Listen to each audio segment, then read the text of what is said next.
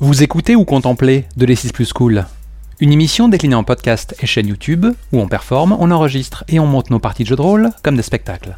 Nous sommes le 4 mai 2021 et voici format court, Spire, épisode 3, pour public averti. Jeu de Grand O8 et Chris Taylor, publié sous nos latitudes chez Barbu Inc. Restez pour le débrief, le son est pas toujours top et on se perd un peu en chemin, mais ça vaut le coup, enfin je pense.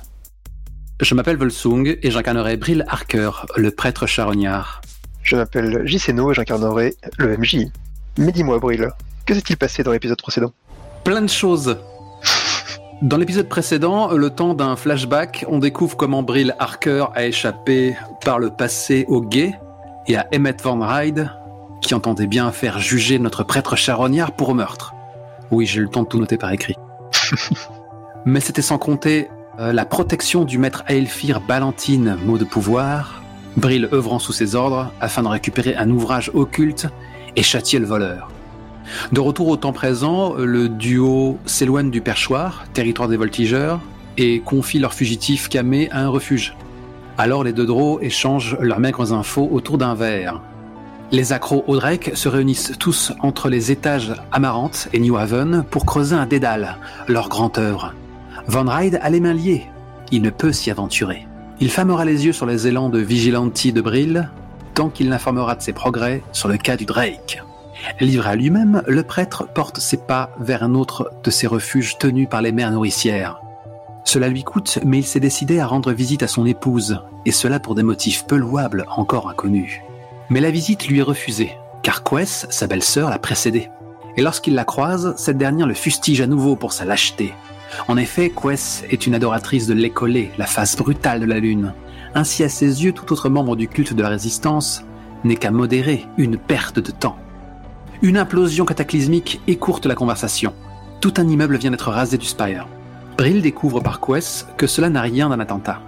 Les Aelfir se livrent à des invocations démoniaques, tabou absolu au sein du Spire, et cela au prix d'une grande quantité de sulfure instable, ce composant du Drake. Quelque chose de pourri se trame. C'est là qu'une escouade de paladins de la basilique solaire débarque sur les lieux du désastre, et que Brill reconnaît parmi eux l'Aelfir hélas triste errance, celui-là même qu'il a tiré jadis de prison. Et face à ce masque indéchiffrable, le prêtre devine que le paladin l'a lui aussi reconnu. Enfin, je crois. Ça te va ? Ça te semble cohérent tout ça ? Ça me semble très cohérent. Donc je te propose de commencer là où on s'est arrêté. Ouais, faisons ça. Avec hélas triste errance qui commence à s'approcher d'un pas lent et plutôt tranquille vers la rebelle où vous vous êtes dissimulé. Tu remarques vite que ta belle-sœur s'éclipse sans tarder. Tu sais bien, Brill, évidemment, que les paladins de la basilique solaire ont un but suprême qui est d'éradiquer toute forme de résistance religieuse à Spire. C'est donc un petit peu l'ordre Némésis du culte révolutionnaire auquel tu appartiens. Heureusement pour toi, ton appartenance au culte n'est pas connue de tous, donc tu as des raisons de penser que ce paladin ignore tout de tes actes d'affiliation. Toutefois, une adoratrice de l'écolé est encore plus à risque, et tu comprends donc très vite pourquoi elle préfère ne pas croiser sa route. J'imagine trop cette scène hyper convenue où Brill a un mouvement de tête à l'attention de Quess et en fait elle a déjà disparu. J'ai résisté à cette image, mais effectivement c'est exactement l'esprit. C'est le running gag, c'est comme ça que ça fait alors. C'est ça, exactement. Batman qui est sur Batmané. Voilà, ouais, exactement. Et pour ce qui est de la nature des paladins, j'ai révisé la veille. Ah. Moi, joueur, je suis terrifié, parce que c'est vraiment les Robocop du Spire. C'est ça, ce sont vraiment des fanatiques qui n'ont pour but que de vous éradiquer et qui vouent un culte à la mort, pour ainsi dire. Nombre d'entre eux vénèrent Frère Automne, qui est un petit peu l'incarnation de la mort dans la religion Aelfir. J'ai cru lire cela, et ils sont suréquipés, surentraînés, quoi. C'est ça, c'est pas pour rien que ce sont vos némésis personnels. Donc mon prêtre charognard est comme une biche dans les phares d'une bagnole. Et pourtant, tu as quelques raisons de penser qu'Hélas Tristerance n'est pas un paladin comme les autres. On ne va pas faire de flashback cette fois-ci, mais il avait tendance à te parler de temps en temps. Et tu as cru comprendre qu'il pouvait peut-être s'agir d'un drow sous ce masque. La chose est très rare, mais il arrive que des drows particulièrement pieux et vraiment acculturés à la culture elfire rejoignent les rangs. C'est sans doute le seul, du moins de connu, ou du moins que tu penses y l'avoir identifié. Mais cela te laisse penser que votre lien n'est peut-être pas entièrement perdu et qu'il peut être exploité pour la cause. Je suis très troublé parce que tu vois, j'étais sur un cliffhanger assez terrifiant et c'est exactement la deuxième fois où tu me mets dans les pattes un antagoniste en puissance qui peut anéantir mon personnage et tout de suite après, il est affublé d'un talon d'Achille gros comme une basilique solaire. Alors ce n'est pas vraiment un talon d'Achille parce que parce que tous ses collègues le savent et ce n'est pas vraiment ce n'est pas un secret pour eux. C'est une blague ? Non. Alors ça peut être surprenant, mais comme dans la réalité, malheureusement, il peut y avoir des Drow qui sont un peuple opprimé dans les rangs, effectivement, des Robocop qui vous pourchassent, quoi. C'est tout à fait, c'est en tout cas tout à fait prévu par le jeu.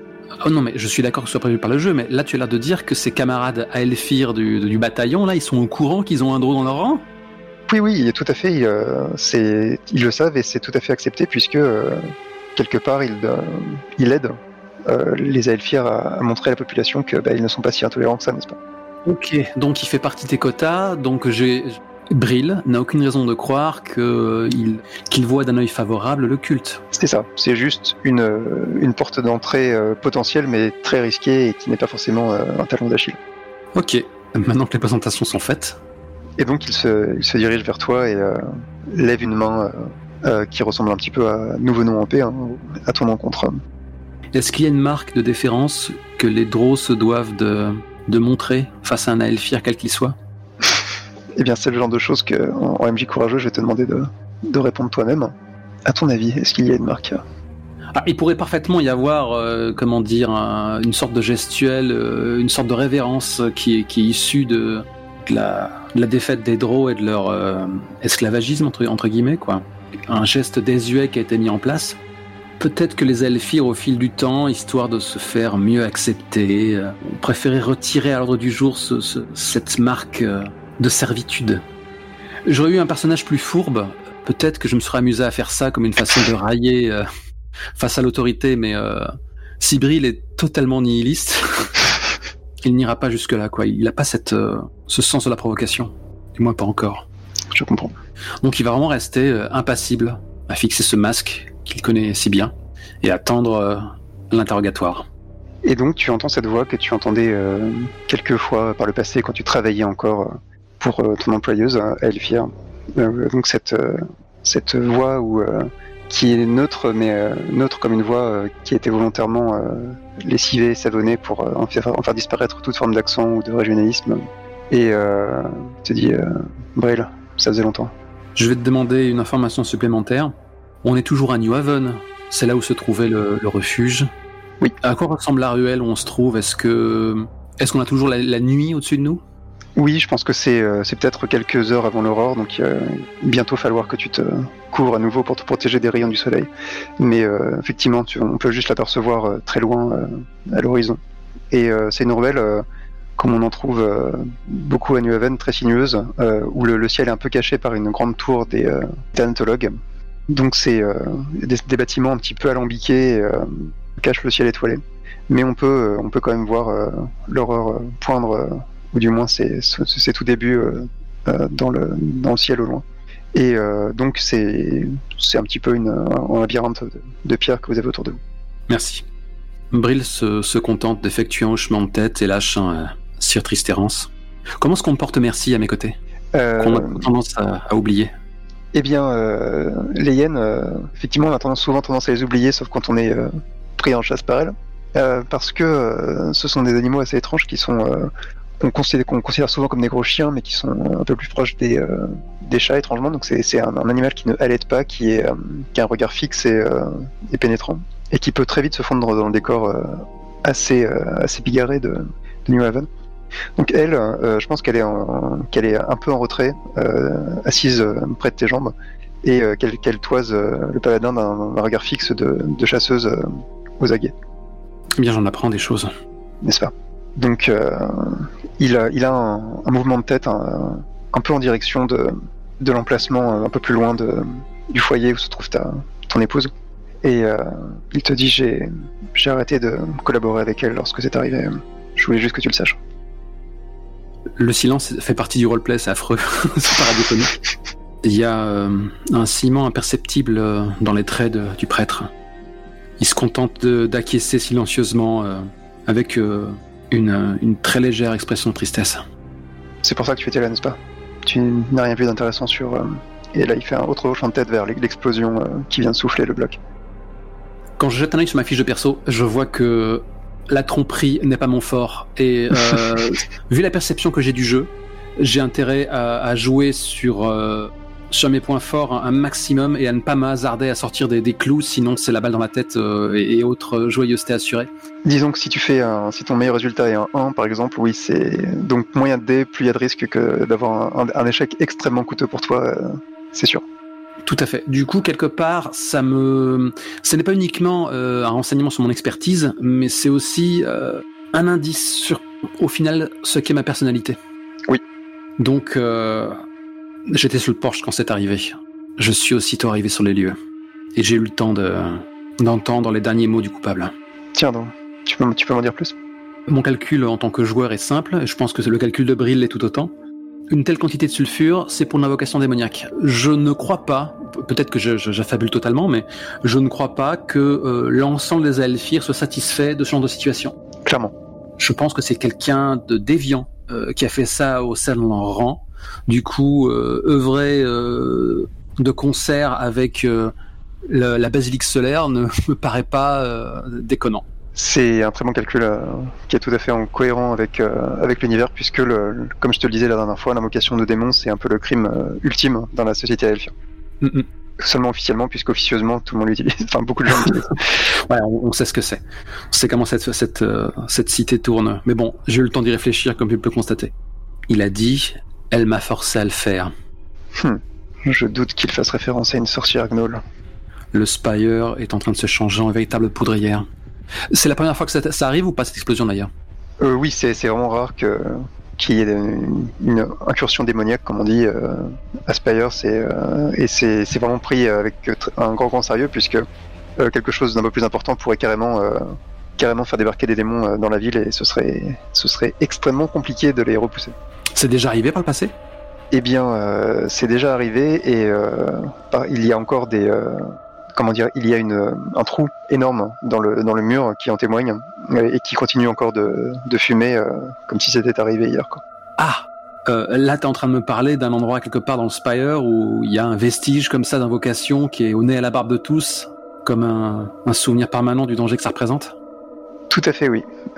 Spire porte encore les scories de beaucoup d'attaques et autres invocations qui ont mal tourné, et effectivement il y a notamment un grand trou dans la façade, un étage plus bas, qui porte encore les marques d'une incursion démoniaque qui laisse encore un panache de fumée dans le ciel de la ville à ce jour, quoi.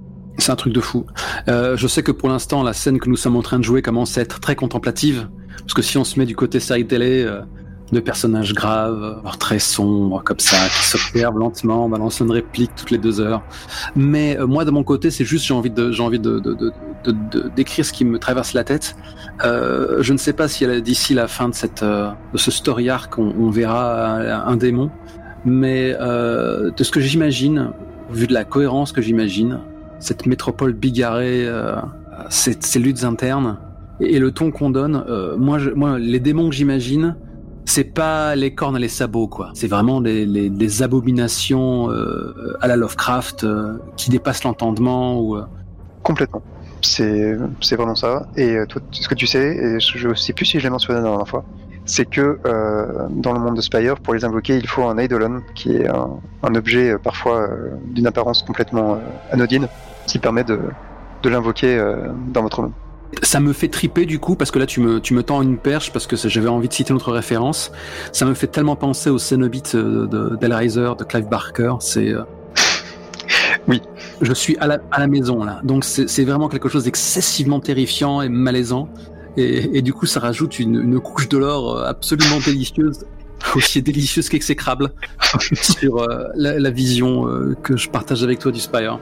Et fort de ces visions cauchemardesques, je vais continuer. Là, pour le coup, je pense que Brill s'est effectivement perdu dans des images cauchemardesques. Dieu seul sait d'ailleurs d'où elles lui viennent. Peut-être cette vision que son épouse lui a fait partager, peut-être que c'est autre chose qu'il a vu du temps de sa servitude pour Ballantyne. C'est tout à fait possible. En tout cas, on voit juste quelques flashs d'horreurs innommables. Et donc à ce moment-là, il perd un peu de sa réserve et serre les poings comme on l'a déjà vu faire. Et il déclare « Quel profit retirer d'une telle aberration ?» Tu vois son masque sans expression, très lisse, et sa tête qui se penche légèrement sur le côté, comme s'il réfléchissait. Ça ne peut être que l'œuvre d'un démon. Cela provoquerait la chute du Spire. Et les elfes y perdraient autant que le petit peuple. Donc tu vois sa tête qui reste penchée comme ça sur le côté. Et il te dit, effectivement, c'est clairement l'œuvre de quelqu'un de pressé et de désespéré. Tu veux savoir ce que je pense ? Il a un hochement de tête. Je pense que quelqu'un fait remonter du sulfure jusqu'à Nouvelle-Éden et qu'il fabrique des Eidolon en masse. Est-ce que tu imagines le prix de telle fabrique à Eidolon ? Je sais qu'il y en a plusieurs. Je sais qu'il y en a d'autres dans ce même quartier. Ça se compte en... Il a un haussement d'épaule. Je n'arrive même pas à calculer. C'est vertigineux. Et tu veux mon avis sur comment il finance une telle industrie ? Je ne vois pas comment quelque fortune que ce soit puisse être suffisante pour que quiconque accepte de se livrer à un tel trafic. Si tu veux mon avis, tu ne vois pas les choses par les yeux de quelqu'un de désespéré. Tu ramènes du sulfure, avec un investissement massif certes. Tu crées des Eidolon, et qu'est-ce qui est produit lorsqu'on l'Eidolon est créé et qu'il n'y a plus que les restes ? Une Drake. Assez de restants de sulfure pour créer du Drake, ouais. Je me passe une main sur le visage et je m'adosse au mur, accusant le coup. Je suis loin d'avoir assez d'hommes pour enquêter là-dessus. Seuls des camés au dernier degré dont l'existence serait une perpétuelle souffrance et qui chercheraient dans la drogue une once de chaleur, seraient prêts à œuvrer les yeux fermés en une chose qui pourrait éradiquer toute vie. Et c'est le genre de choses que vous n'aimez pas trop par chez vous, n'est-ce pas ? Des cadavres trop camés pour être dévorés. J'avais même pas pensé à ça. C'est vrai qu'autant d'affaires qui s'entremêlent. Au train où vont les choses, il n'y aura plus de cadavres à dévorer pour accomplir le cycle de la vie. C'est ce que je me disais. Comment empêcher cela ? Tout le monde est concerné, tout le Spire est concerné. Jusqu'au moindre de ces étages. On peut pas les laisser faire. Je suis du même avis. J'ai fait ce que j'ai pu pour enquêter là-dessus. Après tout, c'est comme s'il se mordait la langue, comme s'il se retenait de dire quelque chose comme c'est ma famille qui est là aussi, ou ça me concerne moi aussi. Il dit je n'ai pas assez d'hommes pour enquêter à Nouvelle-Éden, mais j'ai fait ce que j'ai pu. J'ai remonté la trace d'un gros dealer, quelques étages en dessous. Je pense que les dealers d'ici se fournissent chez lui. On ne sait jamais, cela pourrait intéresser les prêtres de Caron. Il a un nom ? Tu le sens sourire sous son masque impassible. Il a un nom, oui. Et il s'approche légèrement de toi. Il rentre un peu trop dans ton espace personnel et te souffle à l'oreille un nom que je vais retrouver bien maintenant. Un azurite, Berne. Tu le retrouveras au dock. Un grand quartier marchand que tu connais bien, qui se trouve non loin d'ici et qui est approvisionné à dos de ces énormes corvidés, ces énormes corbeaux qui transportent des marchandises jusqu'à la cime de Spire. Je n'ai pas assez pour l'interroger maintenant, mais les prêtres de Caron ne s'embarrassent pas de choses comme l'épreuve et comme le protocole, n'est-ce pas ? Sans même répondre à cette question, la réponse est cousue de fil blanc. Brill lâche. Je ne vois pas cet homme d'affaires toucher à sa marchandise. C'est donc sciemment qu'il œuvre la main dans la main avec ce seigneur Elfir qui est prêt à causer notre perte à tous. Depuis quand les Azurites s'embarrassent de ceux qui les vendent ou de ce qui les achètent ? Bien sûr qu'il n'a pas de scrupules. Ça dépasse l'entendement. Ces gens-là, malgré leur appât du gain sans limite, s'ils doivent avoir des proches, une famille, quelque chose à perdre. Ah, Brill. Toujours idéaliste, est-ce que je vois ? Pas trop idéaliste, j'espère. Et tu sens des... Puisque c'est quelque chose de magique, je m'autorise à prendre un peu le contrôle de tes émotions, mais tu sens des poils se dresser sur ta nuque. Qu'est-ce qui se passe ? Tu sens qu'il renifle comme un limier la moindre trace de résistance sur toi. Et si c'est trop faible pour être Pour envahir réellement tes pensées, tu sens qu'il est à l'affût et qu'il n'est pas complètement dupe de tes accointances. Et qu'à cela ne tienne, disons que j'ajoute, c'est pas à toi que je vais l'apprendre, nul autre que les Drow a un tel sens de l'appartenance. Quand l'un d'entre nous meurt, tout le monde le pleure. Comment l'un de mes frères a pu se fourvoyer à un tel point? Et tout ça pourquoi? Une montagne de Sten? Est-ce que tu essaies de le manipuler? Est-ce que tu essaies de le toucher? On n'a pas assez lancé les dés jusqu'ici, hein, t'es d'accord? Je vais esquiver de toutes mes forces tout ce qui touche à la tromperie. Non, là c'est plus de la manipulation en effet. Voilà, non, mais ça, c'est le but, hein. Je joue mes cartes. Donc, et c'est très bien. J'essaie de... En fait, une façon à moi de fuir finalement cette façon qu'il a de me sonder, je sais juste de me réfugier dans la réalité, tu vois. Et dans ce qui fait sens, sans me mettre en danger. Et aussi, je tente de faire appel quelque part à son sang, quoi. Donc voilà, je suis prêt à lancer les dés, je suis prêt à prendre un tel risque. De par ce que tu mets en place et des thèmes évoqués, ce serait bien une manipulation plus prolétariat. Prolétariat, lui, alors c'est vrai que moi je parle enfin voilà, je parle du petit peuple, je parle de. Si tu veux, j'ai une interprétation assez libre de ce qu'est un domaine. Le jeu le met en scène comme l'endroit où tu es, principalement, mais j'aime bien aussi l'interpréter comme le domaine que tu évoques, qui est le thème un peu de la rencontre ou de la discussion. Et là, je trouve que ça s'y prête bien. Donc on a 3D pour l'instant et je ne pourrais pas en espérer plus, on est bien d'accord. Oui, puisque tu n'as pas de maîtrise, et en revanche, je vais t'en enlever un, puisque c'est un paladin, ma foi. C'est difficile, donc tu n'auras que 2 dés. Nice. C'est Brandon qui s'appelle la classe de perso, là, qui harangue les foules? L'agitateur? Ouais, c'est ça, ouais, le Firebrand en anglais, en effet. Faudra que je songe de leur piquer des moves. Oui, effectivement. Ça se dit pas move, mais bon, tu m'as compris. Allez, c'est parti. Je t'ai compris. Je fais tourner les dés. 8 pour le premier. 4 pour le second. Nous gardons le meilleur, et quand on jette un œil à... Tout à fait, c'est une réussite sans stress. Parfait, sans stress. Enfin, succès parfait. J'aurais pu espérer mieux, mais l'absence de stress, c'est très agréable. J'ai toujours de stress en esprit, en plus, enfin, que je me les défausse. Et en fait, je pense qu'il fait un pas en arrière et que les frissons qui parcouraient ton épine dorsale se calment. Il fait un pas en arrière, et donc ce pas en arrière le fait rentrer un petit peu dans une alcôve, dans une anfractuosité dans le mur. Donc ce qui le soustrait au regard de ses collègues qui attendent plus loin dans la rue, près des combres. Et tu le vois porter une main à son masque et le retirer, en fait, pour découvrir un visage assez jeune. Il doit avoir, je pense, quelques années de moins que toi, du moins à vue de nez. Et donc un crâne chauve et un visage aussi lisse que son masque. Et des yeux remplis d'une émotion que tu ne pensais pas trouver, peut-être. Quelque chose comme des grands yeux très expressifs, très plein de regrets. Je suis sur le cul parce que je réalise qu'il devait peut-être un post-ado à l'époque où on tirait des geôles, quoi. Tout à fait, on sent qu'il a bien été recruté très vite, très tôt. Et il te dit, crois-le ou non, je fais ce que je peux. Je fais ce que je peux pour nous tous. Il tombe réellement le masque, là, pour le coup. La vache. Exactement. Alors, comme il n'est pas Elfir, ce n'est pas un tabou ultime pour lui, mais quand même, dans sa nouvelle culture, c'en est un, donc c'est significatif. Tu vois, j'ai accepté de lancer les dés par jeu, mais du coup, si tu me récompenses réellement, j'ai un succès, du coup, la fiction change.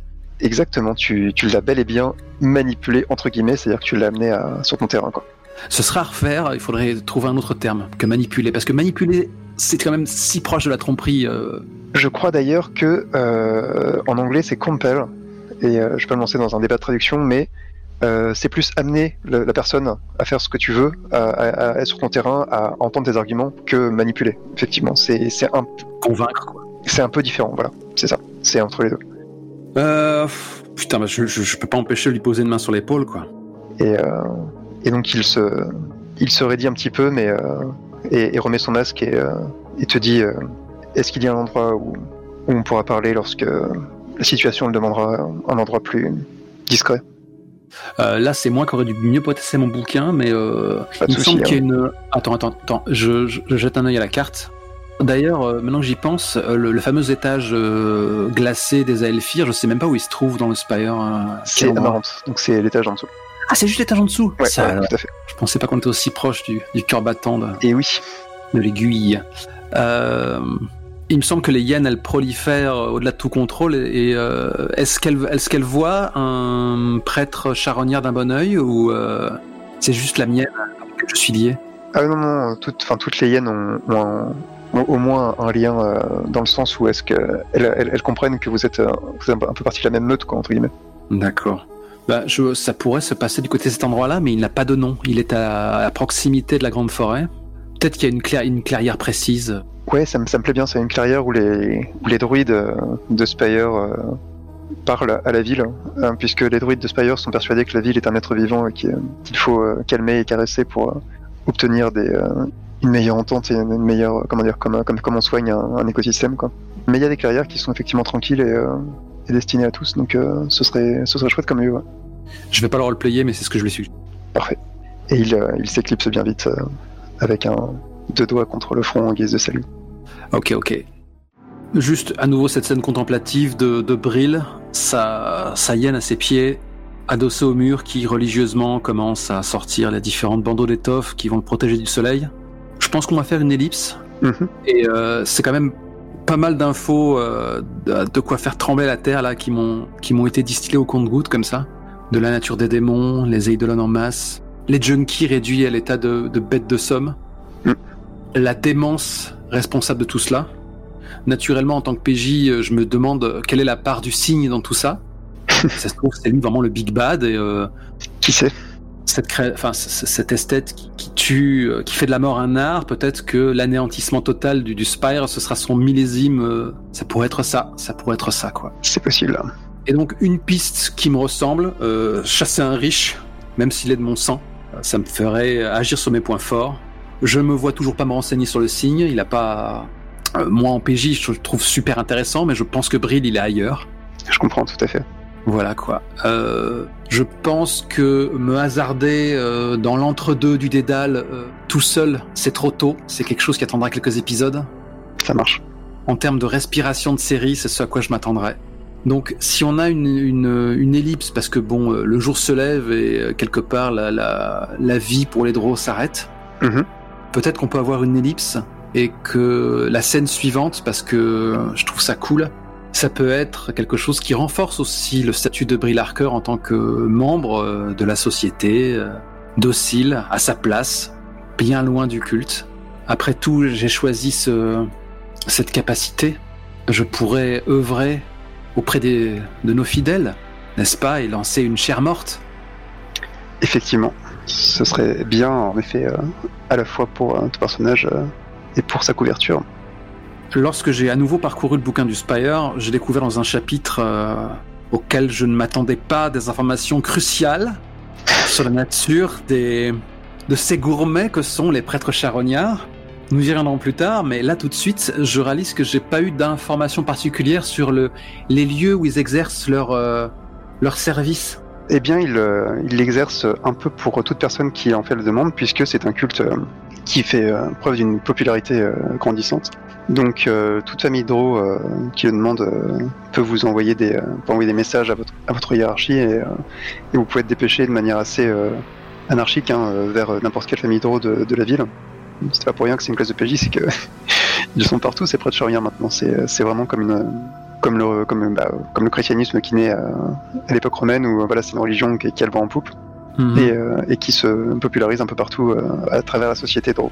Donc on peut tout à fait imaginer une famille du district d'Ivoire, par exemple, qui est un ancien quartier à la mode qui a perdu vite en popularité au fil des dernières décennies, où vivent beaucoup de Drow, où les thanatologues, vos rivaux, qui traitent les cadavres un peu de manière scientifique, sont très présents, mais vous aussi. Et du coup, alors on les a pas encore mentionnés, mais j'ai certains confrères, et j'avais même sous-entendu qu'ils avaient tendance à se complaire, que c'était un peu imbu de leur fonction, quoi. Peut-être que l'un d'entre eux est présent, justement, quoi. Alors qu'on se livre à cette activité qui est louable, qui fera du bien au peuple, mais que Weaver, Krob ou Mara, suivant lequel ou lesquels sont présents, ne peut s'empêcher de tourner ça entre nous, en dérision, en disant que c'est comme une opération de com', quoi.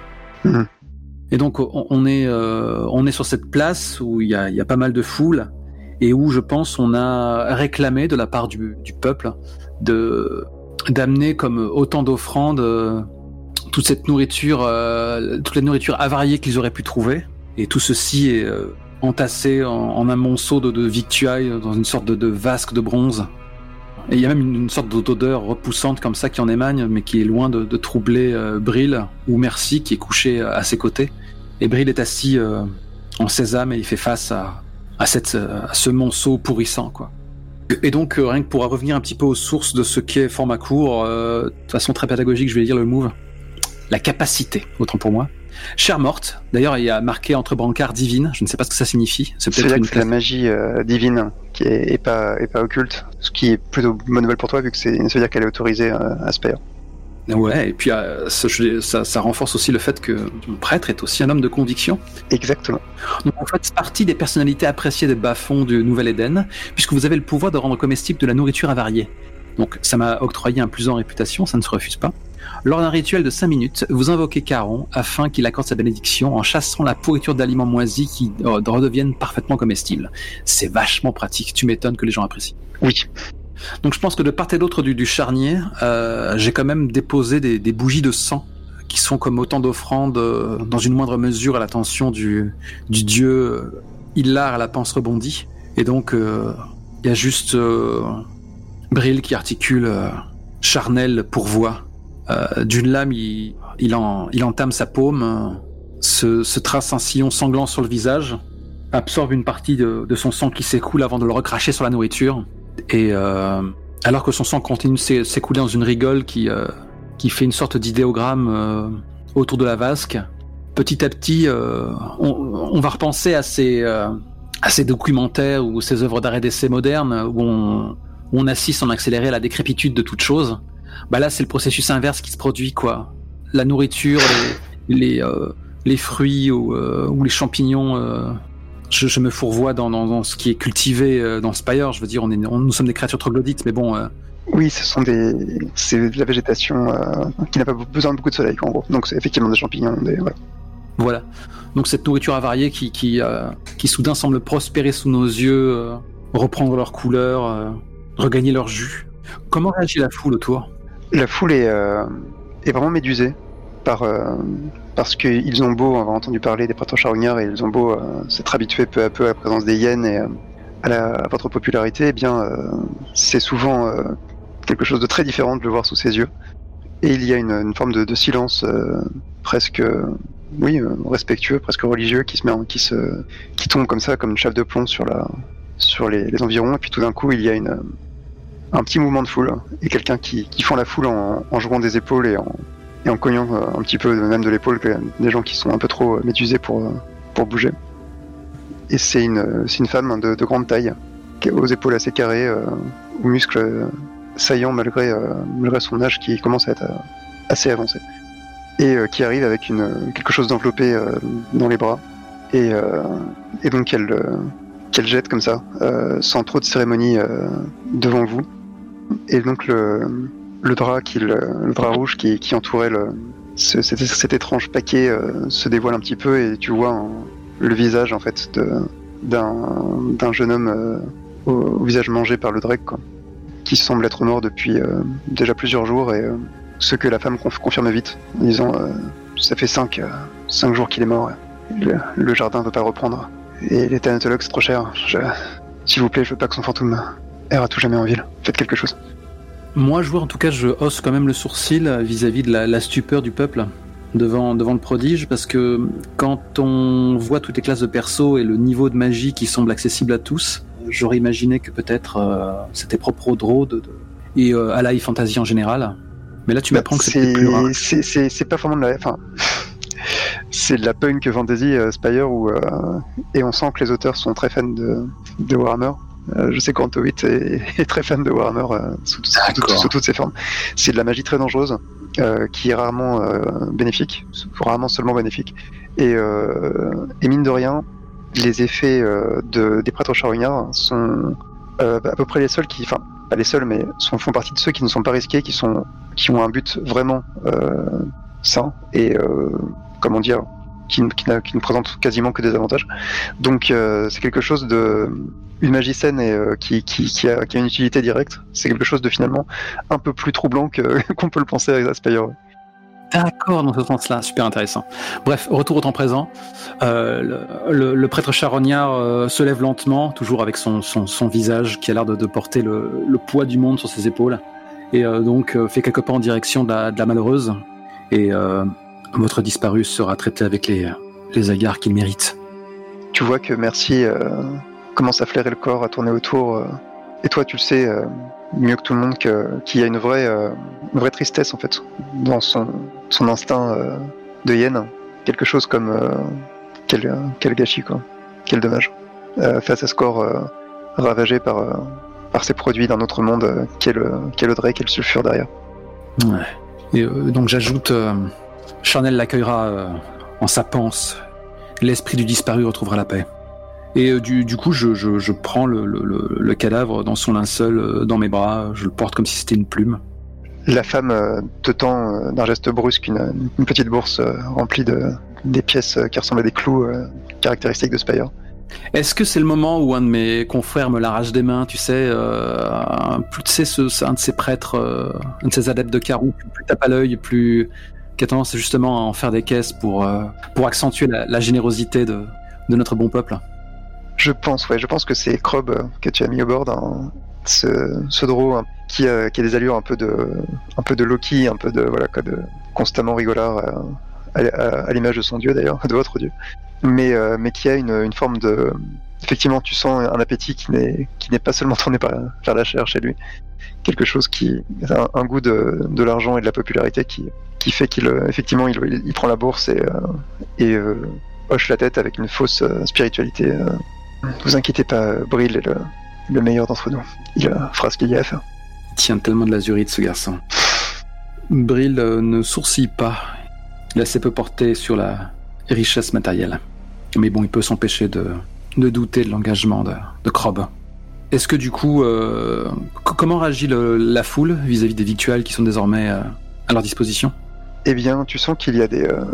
Comme c'est une fascination, tu sens qu'il y a les plus courageux ont envie d'y goûter pour un peu comme pour prouver que soit que c'est vrai, soit que vous êtes des charlatans. En tout cas, l'événement semble fonctionner à plein. Ouais. Ceci fait, Brill s'éclipse avec le corps. Si je me livre à cela, le sulfure qui est dans ses veines va m'atteindre aussi.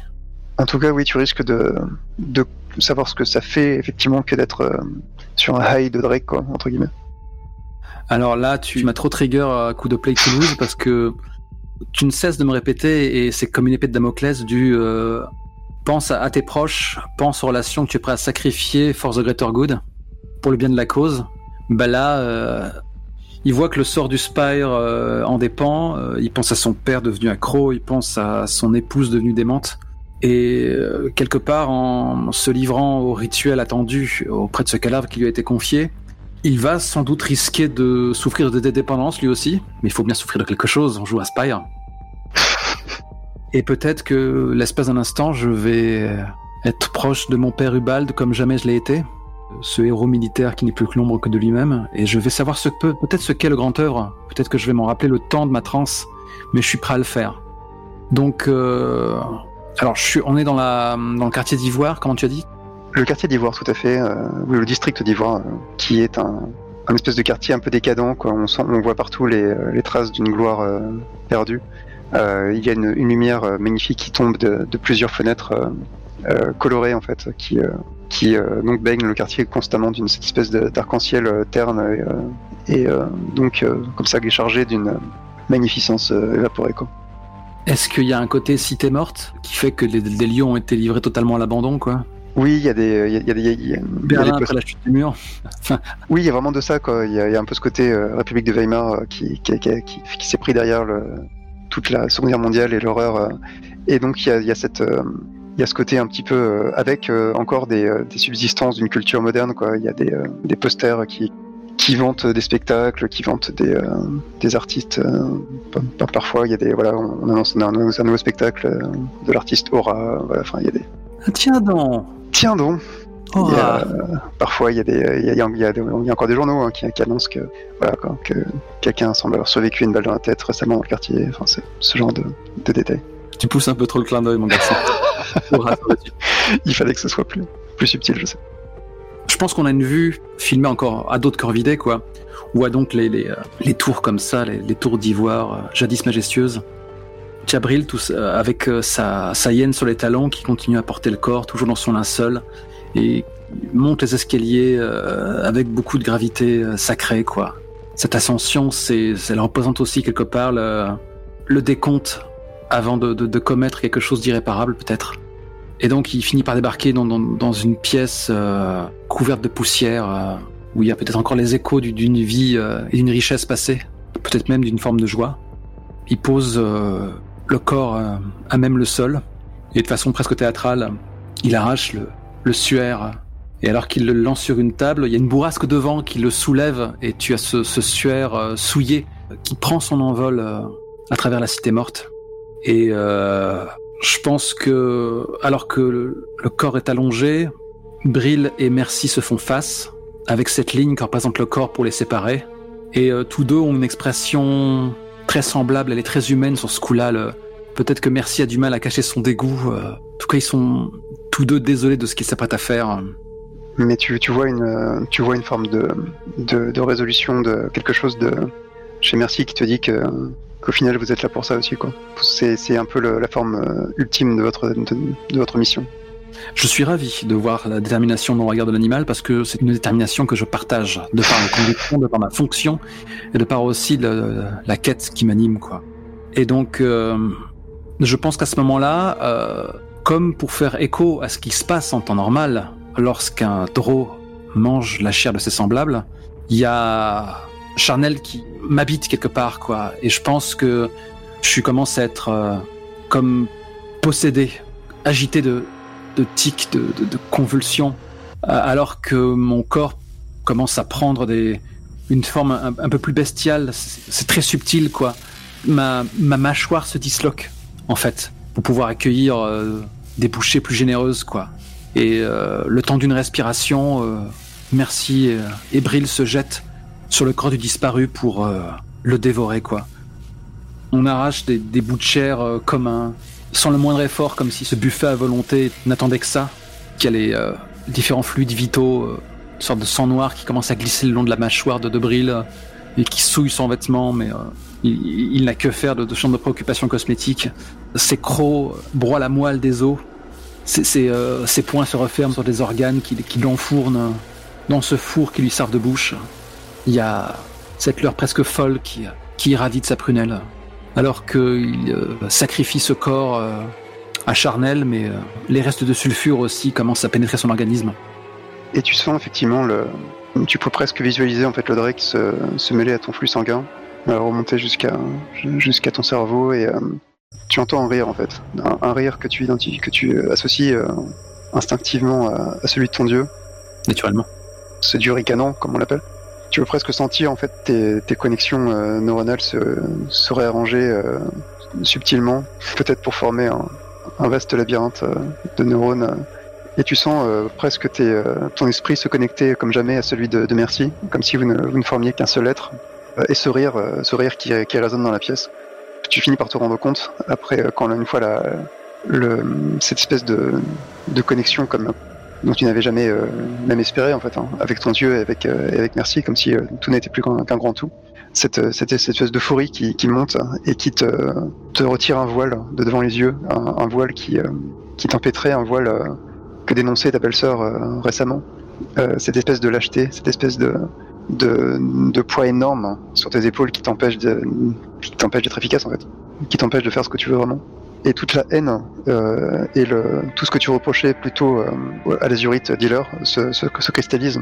Et tu sens que c'est une liberté sauvage et d'un prédateur presque animal qui vient en toi, et c'est tellement clair maintenant, quoi, qu'il suffit de débarquer chez lui, de le tuer, peut-être de le dévorer, qui sait, il faut pas gâcher. Et quelque chose de primal qui naît dans tes tripes, et tu sens qu'il y a une part de toi, il y a une part du vrai Bril qui reste. Mais pour te retenir de partir en chasse et de massacrer cet azurite, il va falloir eh bien faire un jet si tu le souhaites. Sinon, Ah ben oui, j'espérais. De toutes mes forces. Quelles sont les compétences et les domaines qui s'appliquent?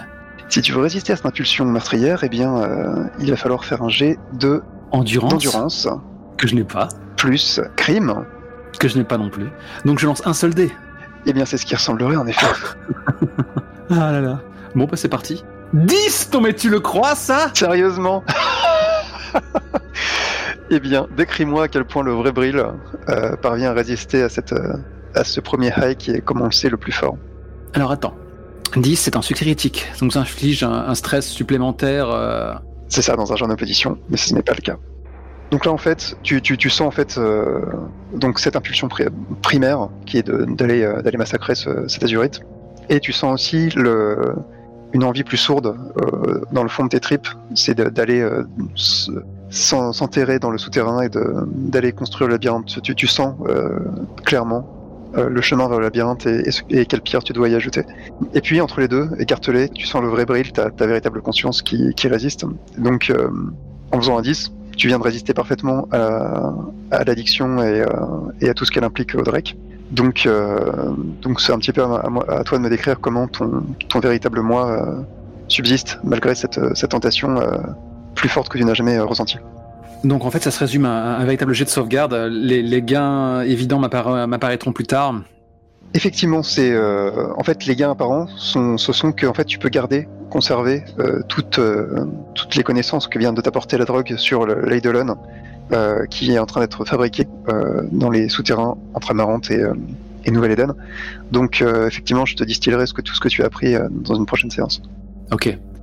Alors je pense que du haut des tours d'ivoire, la nuit semble se faire plus sombre, comme si toutes les étoiles mouraient dans un souffle. Et la vue se rapproche de Brill, ses mains animales qui enserrent son crâne, et comme si les doigts allaient transpercer la chair. Et c'est exactement ce qui se passe en fait. Les mains arrachent sa boîte crânienne comme une chrysalide, et on voit ce cerveau sanguignolant à nu. La vue se rapproche sur les reliefs de sa matière grise qui en fait représente le dédale. D'accord. Et on distingue sa silhouette, cette silhouette animale de Brill qui court à bâton rompu, hirsute, avec sa crinière qui se prolonge jusqu'à tout le long de son épine dorsale comme la crête d'une hyène.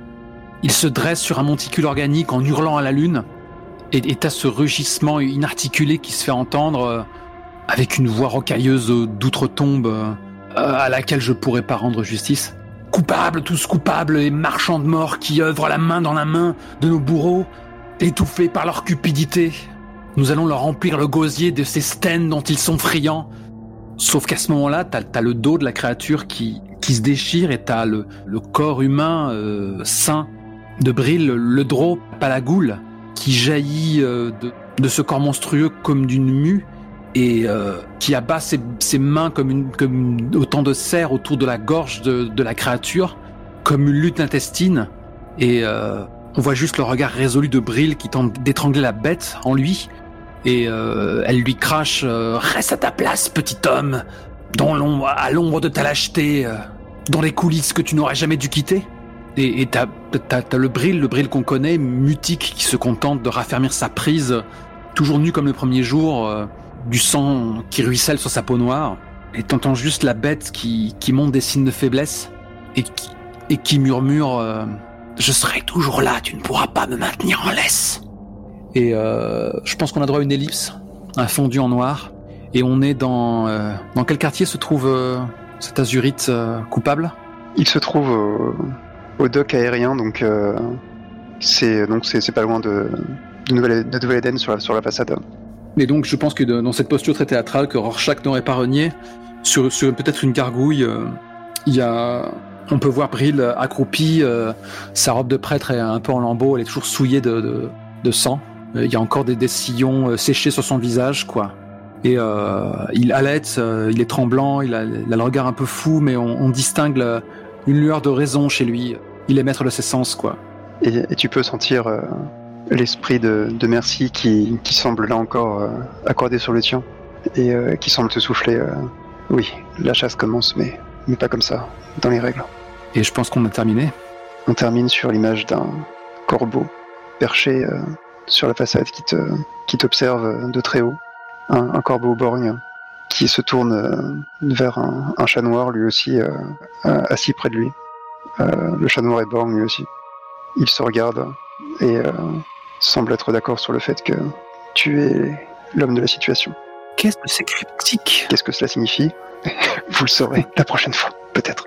J'ai vraiment beaucoup apprécié cette partie, qui est un petit peu, qui va être un petit peu controversée pour quelques raisons, hein. Mais je trouve que c'est effectivement, on a rarement l'occasion de jouer ça.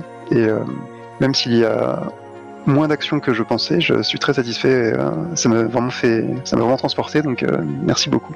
Et moi donc, lorsque j'ai découvert la veille que les prêtres se livraient aussi à la besogne, et comment le fait d'être le cannibalisme pouvait changer les drôles non initiés en ghouls, enfin j'étais sur le cul quoi, et je me disais ce serait une belle scène finale de fin de série, mais voilà. En tout cas, ça m'a beaucoup intéressé de te voir traverser l'expérience du Drake aussi, quoi. À travers ça, j'ai vraiment apprécié que Bril se mette en danger comme ça m'attache aussi un peu plus au personnage, et donc c'était vraiment très très cool qu'il se sacrifie entre guillemets un peu pour la paix de l'âme de ce pauvre gamin, puisque comme je ne l'ai pas décrit, tu as senti effectivement son âme qui partait en paix vers les jardins souterrains puisque une croyance assez commune chez les Drow, c'est que l'âme des défunts va se reposer à jamais dans les jardins souterrains sous la ville. Donc ma foi, c'était un véritable acte désintéressé pour la communauté, et je pense que malgré que tu vas pouvoir prendre un avancement mineur, un premier, pour saluer cet effet positif que tu as eu sur ta communauté. Parfait. Coupable, tous coupables, les marchands de mort qui œuvrent la mort dans la main de nos bourreaux. Donc, elle te plaît pas Magoul? Hein? Non, ça me plaît pas. Qu'est-ce qu'elle a Magoul? Transforme nos voix à fond. Je préfère qu'on reste dans le domaine du parler naturel, même si c'est évidemment qu'on joue un peu les persos, hein, mais quand c'est trop transformé, ça me dérange et je sais pas pourquoi. Mais c'est un mystère de la vie. Pourtant, c'est très courant dans le jeu de rôle, quoi. On a tous ce souvenir du type debout comme ça qui fait des voix inoubliables. Et puis il y en a plein qui sont passés par le podcast. Est-ce que c'est un bon souvenir? Telle est la question. Tu m'as appelé, c'est pas possible. C'est un bon souvenir, quoi. Et puis t'en as plein sur le podcast aussi, des moments où des gens de passage ou plus ou moins de passage ont fait des voix pas possibles. Enfin, c'est vrai. Ça fait partie du fun. Oui, non, c'est ce que tu m'as dit, ça m'a rappelé l'époque très lointaine des parties des conventions de jeux de rôle d'il y a très très longtemps, hein, genre les Jeux du Téméraire à Nancy autour de 2000, donc où il y avait des concours de jeux de rôle et où il fallait que les maîtres du jeu en fassent des caisses pour gagner le prix à la fin de la nuit, tu vois. Ce genre de culture jeu de rôle là, où c'était plus une référence à ça qu'à des vraies expériences de partie. Donc t'as associé la surenchère à un sentiment de compétition? Ouais, enfin pas de compétition, mais de vouloir que ce soit plus que des jeux de rôle, quoi, que ce soit quelque chose qui en jette, quoi, qui soit vraiment extrêmement impressionnant, et quelque part de pas se contenter du jeu de rôle pour le jeu de rôle, tu vois. Mais en même temps, c'est un actual play. Effectivement, le format court se prête un peu au côté radiophonique. Avec une fiction très agréable à écouter et pensée pour les personnes qui nous écoutent. Donc je comprends vraiment que ce soit plus compliqué que juste qu'est-ce qu'on met dans notre partie de jeu de rôle, quoi, comme dilemme. C'est sûr que c'est pas aussi simple qu'un simple qu'est-ce que j'aime jouer, quoi. C'est aussi qu'est-ce qui est intéressant à écouter, et je comprends que ce soit aussi un sujet de débat, quoi. Est-ce que j'ai voulu dire que quelqu'un de ton entourage avait des idées assez précise sur la question, sur le jeu juste. Sur le jeu juste? Ah, tu veux, non, pas sur le jeu juste, sur le jeu sincère, peut-être. C'est à ça que tu fais référence. Ouais, mais de quoi s'agit-il?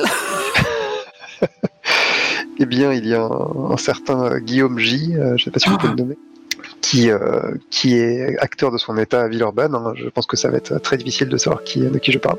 Et que Guillaume Jantet, hein, qui estime que le théâtre et le jeu de rôle, ce sont deux activités très différentes, et que lui-même n'a pas l'impression de faire du jeu d'acteur lorsqu'il joue au jeu de rôle, qu'il est dans une configuration mentale très très différente.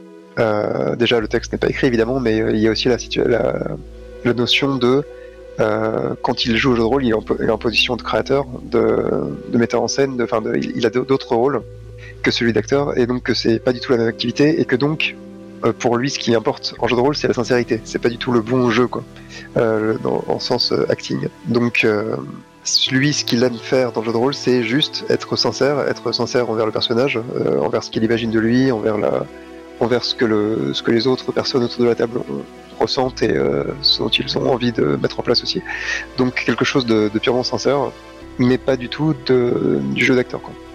Et depuis, ça me tourne pas mal dans la tête, et depuis, j'aime pas trop. Enfin, c'est pas depuis, c'est genre que ça m'a permis de comprendre un petit peu. Ça m'a permis vraiment de mettre le doigt sur quelque chose qui me turlupine aussi, c'est que moi non plus, je n'aime pas en faire des caisses en jeu de rôle, sauf quand c'est très marrant. Pulp, comme le fameux jeu d'ailleurs de Guillaume Janté, Sonjay Conan contre les ninjas, où là, il faut vraiment se faire plaisir en faisant des caisses, mais dans le jeu de rôle en général, j'aime pas trop m'imaginer comme un acteur, quoi. C'est-à-dire que j'aime pas transformer ma voix à fond, j'aime pas faire des accents, j'aime pas, bon, ça c'est un autre problème, mais j'aime pas être dans le jeu d'acteur, quoi. Mais il y a un vrai goût pour se concentrer sur les mots, sur ce que le personnage exprime, mais sans se dire ah là il joue bien, j'arrive vraiment à croire que c'est un orc, tu vois. Non mais j'ai pas envie de ça, tu vois. Et ah oui, il a vraiment un timbre de voix de nain, tu vois. Je suis pas dans ce trip là, quoi. Oui, il me semble avoir entendu ailleurs que tu peux pas jouer un nain si tu peux pas rouler les airs. Ah oui, voilà, c'est ça. Depuis le Seigneur des Anneaux. Je respecte vraiment ce mode de jeu, et je pense vraiment, comme je le disais tout à l'heure, que dans un jeu pulp ou dans un jeu vraiment très très coloré, on peut se faire plaisir en faisant ça, mais Star Wars. C'est pas mon plaisir à moi, quoi, c'est ça. Et j'ai absolument rien à rétorquer à ça, évidemment, quoi. Surtout qu'il y a beaucoup de noblesse dans les arguments. C'était juste pour éviter éventuellement la dérive inverse du genre pourquoi priver du plaisir de cabotiner des gens qui monteront jamais sur les planches, tu vois. Mais je sais que c'est pas ça que tu prêches. Donc c'était vraiment une expression de mon propre goût, voilà, de ma propre vision de ce que j'aime dans le jeu de rôle. C'était pas du tout pour t'imposer quoi que ce soit, en fait. Et puis bon, c'est très vite risible, et moi j'avoue qu'il m'arrive des fois de cacher la pauvreté du texte ou de la prose en faisant des caisses, quoi, parce que d'une part, mais aussi par plaisir, parce que la frontière est très floue, parce qu'avec mes cercles IRL, ils sont totalement d'accord avec le côté du jeu sincère, mais il n'empêche que ça emprunte beaucoup au domaine des planches, parce que quand on est IRL, c'est-à-dire pour ça qu'ils se sentent bridés en virtuel, tu les verras debout, en train de faire des allées et venues, se retourner de façon théâtrale, lever le poing. C'est limite si... Je crois ils en sont encore jamais passés au stade où ils vont se saisir par le col, mais on en est vraiment à deux doigts, quoi. Ah oui, alors que moi, je comprends vraiment en fait pourquoi ça plaît à plein de gens, et en même temps, je me rends compte que moi, par exemple, en GN, je suis vite paralysé parce que je sens que je n'arrive pas du tout à exprimer ce que j'aime exprimer en jeu de rôle, c'est-à-dire des mots, quoi, en fait. Et en GN, il y a plein d'autres dimensions qui rentrent en ligne de compte, du coup. Et en même temps, tu peux pas du tout t'assurer que ce qu'exprime ton personnage va être perçu, en fait, puisque tout le monde joue en même temps, et il y a le corps, et il y a le fait que parfois tu sors de l'angle de vue ou de la zone de, comment dire, parce qu'il n'est pas vu ou entendu, quoi. Alors que moi, mon trip, c'est plus le jeu de rôle même écrit, en fait, où tu peux vraiment aller dans l'infiniment petit du personnage, dans ce qu'il exprime, et en fait, tout ça peut passer très facilement par des mots. Oui. Et je n'ai absolument pas... Enfin, je me rends compte qu'en jeu de rôle, j'ai vraiment pas besoin de beaucoup plus que des mots, en fait. Donc c'est pour ça que toute la partie gestuelle et intonation de voix m'est pas très très précieuse, en fait. Mais c'est vraiment une affaire de goût, hein. Clairement, je ne juge pas les autres goûts. On est d'accord tous les deux, hein. Moi, ça m'amusait justement de toute façon, tu l'as vu, j'avais une incertitude Oui, voilà, c'est pour ça. Si tu veux pas donner ton avis, mon avis, je veux dire, j'aurais pas du tout relevé la voix. C'est pas pour rien que la goule va s'automontage. Et rien ne nous prouve que ça va pas se reproduire. Il y a pas mal de choses qui sautent au montage. C'est vrai. Lorsque je tâte le terrain et que je me rends compte que je pose une question alors qu'on a donné la réponse quelques instants plus tôt et que je l'ai oublié, je le sucre. Oui. Donc voilà, format court, c'est vraiment un truc à part. Et en même temps, je me dis que je devrais en faire plus parce que au niveau du temps que ça prend, c'est moins long. Il y a que 2 personnes, ça se monte très vite comparé au reste. Et puis très très personnellement, très subjectivement, c'est mon format préféré à l'écoute, quoi. C'est fait pour, puisque c'est vraiment plus confortable. c'est vraiment ce que je préfère écouter, quoi. C'est ça, c'est que là par exemple il y a un jeu qui me fait envie depuis très très longtemps, c'est Space Worm vs Moonicorn, je sais pas si t'as déjà entendu parler, Blast from the Past, et un jeu space opéra de Johnston Merzger qui mélange un peu Dungeon World, Monster Hearts, enfin tout ça les Star Wars, et donc ça me faisait super envie, et donc j'ai écouté un actual play, une campagne qui en plusieurs épisodes en anglais, et j'ai décroché en 3 épisodes, enfin je ne comprends plus qui sont les personnages.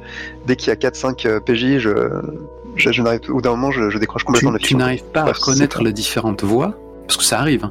Il y a un peu de ça, enfin très vite je me rends compte que bah non, c'est un peu pour donner raison à tous les gens qui critiquent les actual play, mais je suis pas du tout autant investi dans la partie que les gens, donc sans visuel, sans quelque chose pour accrocher un petit peu le qui, je me rends compte que même si je reconnais le personnage, je décroche vite de la fiction, quoi. C'est vrai que c'est un problème que j'ai avec beaucoup d'actual play. Ça m'arrive aussi. Il y a même une époque où je confondais des gars de la Burst Team, alors que c'est impossible de les confondre. Impossible. Mais oui, parce que ton esprit décroche, et quand tu raccroches les wagons, bah il y a des trucs qui s'entrechoquent, quoi. Toujours interprétation la première écoute, hein. Ça m'a fait ça sur le Junkas, ça m'a fait ça sur le Walking Guy, où je confondais deux chroniqueurs alors que voilà quoi, ils sont si opposés qu'ils puissent l'être. C'est ça, ouais. Le cerveau est faible, que veux-tu. Mais du coup, le bilan de la partie, là, les démons comparés à des Cenobites, les Eidolon en masse, les junkies comme bêtes de somme, les marchands de mort. Les marchands de mort c'est comment dire, j'ai hâte que tu rentres dans le vif du sujet, parce que à chaque fois, pendant la partie, je trouve ça génial, et après coup, je me dis, mais mince, il y a toujours pas, tu vois, il est toujours pas sur le terrain, quoi. Je me dis, voilà, quoi, j'ai hâte que Brill fasse son Batman, quoi. Mais là, on a suffisamment entendu, mais c'est aussi ce que le format court autorise. Et moi-même, j'étais un peu frileux parce que, comme tout jeu à enquête, j'ai pas mal de petits traumas avec les jeux à enquête, puisque au début, j'étais très mauvais là-dedans. Et puis, avec un peu plus d'expérience, ça commençait à se débloquer, mais l'enquête, c'est pas facile. C'est un format super casse-gueule. On est d'accord. Et du coup, pour l'instant, quelque part, même si j'ai risqué gros à chaque fois que les dés ont roulé, je sens les filets, parce que tu vois, j'ai croisé énormément de PNJ qui n'attendaient pas mieux que de me filer leurs infos et des directions, quoi. De toute façon, moi c'est la seule chose qui m'intéresse dans une enquête, en tout cas centrée sur un personnage, c'est qu'est-ce qu'il va faire des informations. C'est pas comment il les trouve, quoi. Même si comment il les trouve est intéressant quand ça révèle des choses sur lui. Mais en règle générale, je trouve ça beaucoup plus intéressant de découvrir comment il va trouver ces infos, comment il va utiliser ces infos que le voir fouiller des tiroirs pendant une heure, quoi. Ouais, je suis d'accord. Mais là-dessus, c'est vrai que je pense que c'est pour ça aussi que je les ai utilisés, c'est que j'ai vraiment hâte d'avoir le plaisir de voir comment tu vas les utiliser, quoi. Et comment tu vas prioriser, et comment tu vas faire des choix difficiles, quoi. Je suis assez impatient aussi, je t'avoue. Je reviens pas que Brill s'en soit sorti en se jetant le premier au feu. On verra. Ah oui, d'accord. Ah bah oui. Mais j'avoue que ta chance au dé, c'est assez intéressante aussi, quoi. Ça en fait, ça colore la fiction, parce que tu aurais pu te prendre des énormes revers, là. Et pour l'instant, pour ça, parce que je veux dire, je me retrouve dans le dernier épisode de Billet d'acier où je jette pour échouer et je n'échoue pas. Voilà, c'est un peu ça. Voilà. Donc j'ai hâte de voir comment ça va tourner, mais il y a vraiment un vrai plaisir à te voir, creuser la culture de ton perso, et après il y a toujours l'espoir de se dire toujours un peu la peur en arrière-fond de dire toi-même quand tu écoutes des actual plays tu décroches vite. Donc est-ce que une personne qui n'est pas autant investie que nous va rester accrochée, quoi. Et en même temps, je nous fais un peu confiance parce que je trouve que c'est vraiment chouette et intéressant. Et puis c'est vraiment un setting tellement intriguant que si on accroche, il n'y a pas de raison de décrocher, parce qu'on explore la culture, par exemple, des prêtres. Voilà. Je pense que ça reste intéressant. Cool. Ça me travaille pas mal, hein, cette histoire, notamment parce que j'ai écouté des actual plays d'Eidolon Sky. Enfin, il existe un enregistrement sur le Gauntlet, je crois. Oh non, putain. C'était pas sur le Gauntlet, c'était ailleurs. Et c'est extrêmement frustrant parce que tu te rends compte que ça reste un jeu tradi, et en plus c'est un cadre d'enquête. Donc, avec des joueurs qui déconnent, qui veulent pas vraiment jouer, qui font autre chose, ou qui juste n'ont pas du tout, ils font pas l'envie particulière de vraiment se frotter et d'être proactif, se frotter au cadre et être proactif, et ça devient très vite super chiant, quoi. Tu vois vite que le MJ leur file les infos et juste on peut plus parce qu'il adore le jeu, il adore le cadre, mais c'est un jeu tradi, quoi. Donc t'as pas bien canalisé et présenté le jeu, ça devient insupportable, quoi. Ça alors, je suis sur le cul. Et à la fin il dit c'est mon jeu préféré, mais quand j'ai suivi le truc, j'aurais pas cru que c'était son jeu préféré, quoi, parce que je sentais sa frustration. Tu vois le genre de scénario d'enquête chiant, quoi, où personne ne se frotte, où les PJ discutent pendant 1 heure de ce qu'ils vont faire et dans quel ordre faire les choses, et alors que toi tu sais que t'as qu'une ou 2 parties et que tu veux que ça aille à fond, quoi. Et il y a pas vraiment moyen de communiquer clairement dans un jeu tradi ou même dans plein de jeux, comme de Billy Acier, tu disais ta frustration face à ton côté perplexe face à quelqu'un qui a choisi le mauvais playbook et qui va se manger. Là on change radicalement de sujet. Oui, non, mais pour te dire, quand tu comprends qu'il y a un carambolage et que les gens n'ont pas saisi les enjeux pour y jouer bien, et qu'il n'y a aucun moyen de rattraper le coup. Donc, pour remettre dans le contexte, j'ai une partie IRL de Billet d'Acier qui a eu des problèmes à un déménagement de joueuses près. C'était le fait de quand une joueuse play to win a réalisé qu'elle était dans un jeu play to lose. Donc fatalement ça pouvait pas marcher. Mais moi ce à quoi tu fais référence et qui me trigger toujours, c'est le côté erreur de casting. Et quand je dis erreur de casting, grand Dieu, je ne parle pas évidemment de dire ah non, c'est pas le bon joueur pour cette table, c'est pas ça. C'est le contraire, c'est pas le personnage pour ce joueur. C'est-à-dire que c'est ça. À passer la première session, je me suis rendu compte qu'il fallait redistribuer la monstruosité, la destinée, la perfection. Et il fallait même éventuellement envisager de remplacer l'un d'entre eux par la souffrance. Et en fait, quand une fois que la partie lancée, tu voyais ce que les joueurs en avaient compris et qu'ils avaient plutôt tendance à jouer leur personnage comme s'il appartenait à un autre playbook. Et là, bizarrement, ça m'a pas mal braqué et j'ai voulu rétablir la justice dès la session suivante. Il me semble qu'on l'a fait d'ailleurs en se redistribuant les playbooks pour que ça fasse sens. Alors qu'au final, c'est qu'une série de moves où, en définitive, très souvent, on utilise plus les moves communs que les moves spécifiques dans Billet d'Acier, mais voilà. Et oui, c'est genre, j'aime bien les zèbres parce que les rayures sont bien parallèles, tu vois. J'ai une sorte de bug dans la matrice. Mais oui, c'est vraiment ça qui est problématique face à ça. Même, en fait, effectivement, c'est pas je voulais pas en rester le jeu tradi, c'est pas bien, tu vois. Je sais pas que j'ai pris l'exemple de Billet d'Acier, mais que tu m'avais confié un autre jour. Mais c'est vraiment la perplexité face à effectivement une table et où tu sens que soit t'as mal expliqué, soit les gens se sont fait une idée fausse et tu sens qu'il n'y a pas vraiment de moyen de rattraper le coup, et parce que ça va être un jeu, soit un one shot, soit une série de scénarios assez courts. Et en fait, ils ne prennent pas la peine de communiquer parce que leur temps est compté et que ce sera au détriment du jeu, c'est ça ? C'est ça, je pense que là c'était vraiment une présentation sur une chaîne Actual Play où tu as le MJ qui est un peu extérieur à la chaîne, qui arrive pour présenter le jeu.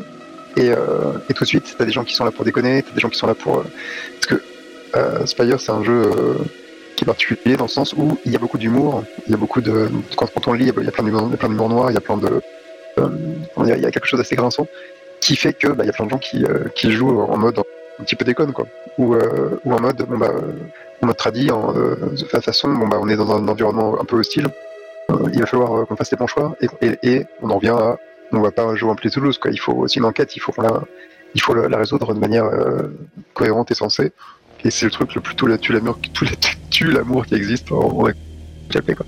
Quelque chose où les gens se discutent pendant 1 heure de ce qu'ils vont faire, et c'est pas le genre de truc qui me fait vivre particulièrement à l'écoute, quoi. Je partage ton sentiment là-dessus. C'est un peu un tue l'amour. Alors après, je suis le premier à dégainer le rideau de velours du méta. Je le fais même trop souvent, ça braque mes camarades immersionnistes. Enfin, je sais pas si c'est propre aux narrativistes, tu vois, c'est toujours s'amuser à planter des labels partout. Je pense que c'est juste propre à ma pratique, c'est-à-dire que je suis quelqu'un qui arrive à sortir le rideau, dire un truc en coulisses, parce que j'aime bien, toujours à tout moment rappeler que c'est du jeu de rôle et que c'est bien de communiquer, mais je suis capable de retourner à la fiction avec l'instant de douleur intense, clic-clac, c'est comme activer un interrupteur, et ça tout le monde peut pas le faire. Oui. Et j'ai encore un de mes alpha auditeurs qui me dit « Bordel, tu vas fermer ta gueule et tu vas rester dans la fiction jusqu'au bout, connard !» Donc c'est. Mais oui, de toute façon, c'est un actual play comme ailleurs, c'est toujours effectivement des intentions et des cultures de jeu qui s'entrechoquent et il faut résister aussi à l'envie de perfectionnisme. C'est quelque chose qui est très très présent, je sais chez toi aussi, et que j'essaie de contrôler moi-même parce que parfois je me rends compte que je sors d'une partie, j'ai l'impression d'avoir fait de la merde et le lendemain tout le monde dit ah c'était génial, c'était incroyable, et moi-même je change d'opinion en disant bah oui finalement je me suis fait avoir par mon propre perfectionnisme, et finalement oui c'était super chouette quoi. Donc il faut prendre en compte tout ça aussi quoi. C'est-à-dire que parfois il faut se concentrer d'une partie moyenne. Donc oui, maîtriser son propre perfectionnisme c'est parfois chaud. Bah voilà, donc on a un débrief maintenant qui sera plus long que l'épisode lui-même. De toute façon il faut pas tout le diffuser je pense. Je trouve que c'est intéressant, j'assume totalement et c'est pas grave quoi. Honnêtement, oui, je trouve ça important parce que c'est notamment dans ton actual play qui est quand même très léché, etc., qui peut donner parfois des mauvaises impressions à des gens qui se disent oh là là, pourquoi les parties sont pas aussi léchées, etc. Bah oui, c'est un actual play, donc c'est qui se joue comme tu le dis très bien comme des spectacles. Donc il faut aussi admettre que c'est parfois un petit peu comment dire. Je sais pas vraiment ce que tu as envie de diffuser, ce que tu n'as pas envie de diffuser à ce sujet en fait, mais tout. C'est parfois il faut admettre que oui, si c'est un spectacle, ça implique une partie d'esbrouf et je pense qu'on aime ça à l'écoute aussi. Sur le côté, c'est un peu une partie idéalisée telle qu'on aimerait la jouer du premier coup. Et il faut pas être frustré si on n'arrive pas à faire ça chez soi, quoi. On l'a vu très vite avec Antoine lors du tout premier format court de Dungeon World. Le fait de prendre son temps pour trouver le mot juste, et ça colle pas mal aussi avec sa façon de mener. C'est quelque chose qui est impensable IRL, de s'amuser comme ça, tu vois, à prendre son temps pour que voilà, ça tape pile exactement là où on veut taper. Je veux dire, c'est impensable comme ça. L'important c'est que l'idée passe, c'est une conversation. L'intention passe, c'est bon, on passe à la suite, quoi. Là, avec format court, on essaie autre chose. Exactement, ouais. C'est un autre mode de jeu, et c'est un mode de jeu pour lequel la plupart des jeux ne sont pas pensés, donc il y a ça aussi, quoi. C'est-à-dire qu'il faut se faire plaisir avec la fiction avant tout, et donc j'espère que voilà. Ceci dit, manière de revenir sur certains sujets propres au jeu, tu avais toi-même dit que tu sentais que dans Spire, il y avait un côté où, en définitive, même si nos rebelles agissent en groupe, ils ont une expertise telle qu'en fait c'est une succession de petits apartés, non ? Oui, le jeu conseille de faire un petit peu du...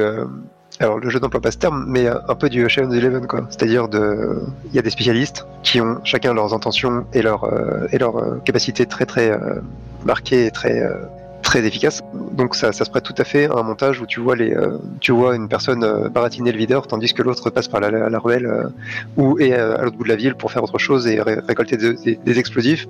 Et effectivement, il n'y a pas du tout le côté tous dans le minivan, si bien Greg Pogorelski, le côté forcer les PJ à toujours ensemble. Le Scooby Van, putain, j'allais le placer, ouais. Le Scooby Van, tout à fait. Et là on pourrait lancer un débat qui va totalement outrepasser cet épisode 3, mais c'est vrai, est-ce que c'est, tu vois, par défaut on se dit que c'est pas forcément la bonne façon de jouer, tu vois, parce que voilà, on est ensemble, il faut qu'on fasse les choses ensemble, sauf qu'en même temps il y a rien de plus triste je vais interroger la bibliothécaire, t'as un gars il sait pas quoi faire, il fait bon je vais avec lui et il compte les points, tu sais, il est présent mais il fait rien, tu vois, alors que si ça se trouve t'as un autre joueur qui est en train de vivre un truc presque accidentel et dit tu peux pas, t'es pas là.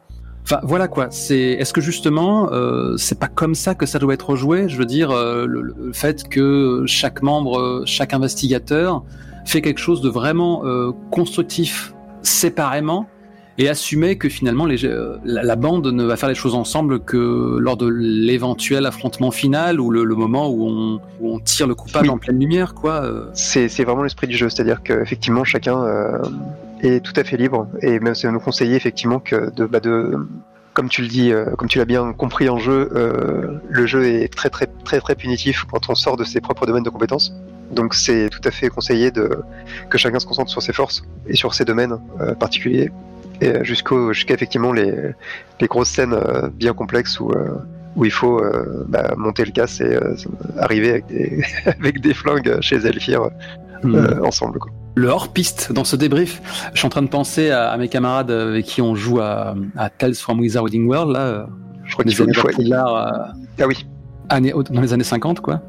Et on est en train de réfléchir à shipper les actions étendues de Faces, du moins l'idée fantasmée qu'on en avait de créer une sorte d'obstacle étendu où il faut aller accumuler suffisamment de succès, et ce qui permettait justement de faire en une seule grosse scène le fait que tu as des élèves qui font diversion en tentant de tenir la jambe de l'équivalent de Rogue de l'époque, pendant que d'autres sont en train de fouiller ou de crocheter une serrure pour récupérer un artefact. Tu vois, c'est ces moments-là où donc voilà, on est dans un jeu, un obstacle, et toute la bande œuvre dans la même direction, mais en utilisant des compétences radicalement différentes. Tu vois, c'est pas tout le monde qui est en train de lancer son jet de toc en même temps. Ce qui est un peu triste. Oui, c'est juste quand on est dans une partie assez un peu esthétique, dans le sens où on veut se faire plaisir à raconter des trucs cool. Et comme dans un film, bah oui, ça n'a pas de sens de tous se casser les dents sur la même action. C'est un plaisir particulier, qui est tout à fait compréhensible, de simuler la vie, simuler un peu la vie réelle, ou d'être dans un OSR où bah oui, il va falloir réussir ce jet de je ne sais quoi. Mais c'est le sauvegarde. Mais en OSR, il ne s'agit pas de réussir un jet. Et en plus, c'est vrai. Du tout. Je m'en suis mordu les doigts dès que j'ai dit OSR. Mais d'être dans un jeu où il faut être efficace, et t'as envie de sauvegarder ton perso quoi qu'il arrive, et où bah oui, on peut tous tenter une action pour forcer la porte, quoi. Mais dans un jeu où on veut juste raconter des choses cool, effectivement là ça a plus de sens, et il vaut mieux diviser l'action et en scène, une scène par perso, ou ce genre de choses, effectivement. Et honnêtement, s'il y a des auditeurs qui ont survécu à cette discussion de PMU jusqu'à la fin, il faudra se signaler sur les commentaires de 6 plus cool. C'est ce que c'est. Oui, n'hésitez pas. Je serais admiratif si vous avez tenu jusqu'au bout. Et, oui, mais je pense qu'il y en aura. Et s'ils se dénoncent, ça poussera peut-être certains à s'imposer aussi là. Je ne sais absolument pas s'il y a quelque chose à ressortir de cette discussion qui part dans tous les sens, mais voilà. Je suis foncièrement convaincu que pour l'ensemble des rôlistes, écouter des gens qui parlent de la pratique, c'est plus intéressant que des gens qui pratiquent. Eh bien écoute, je le pense aussi, en tout cas moi c'est un peu mon cas, ouais. Mais pourquoi on fait de l'actuel? Bon bref, non. C'est vrai, on va se retrouver on fait ça en émission de débat sur GDR, ce sera chouette. Bah c'est ce qui marche le mieux, hein. Long jour et plaisante nuit, à bientôt. Souhaite à tout le monde une excellente journée. C'est ça, faisons ça. Salut, ciao. Merci. Merci beaucoup. D'ailleurs, c'est très tentant de dire The Spire, mais c'est juste Spire. Spire. The Spire. C'est vrai que, honnêtement, il n'y a pas de traduction qui soit aussi classe, quoi. La flèche ou la tour, c'est juste bizarre. Spire. Non, mais c'est pas forcément le bêtisier, ça, c'est rigolo.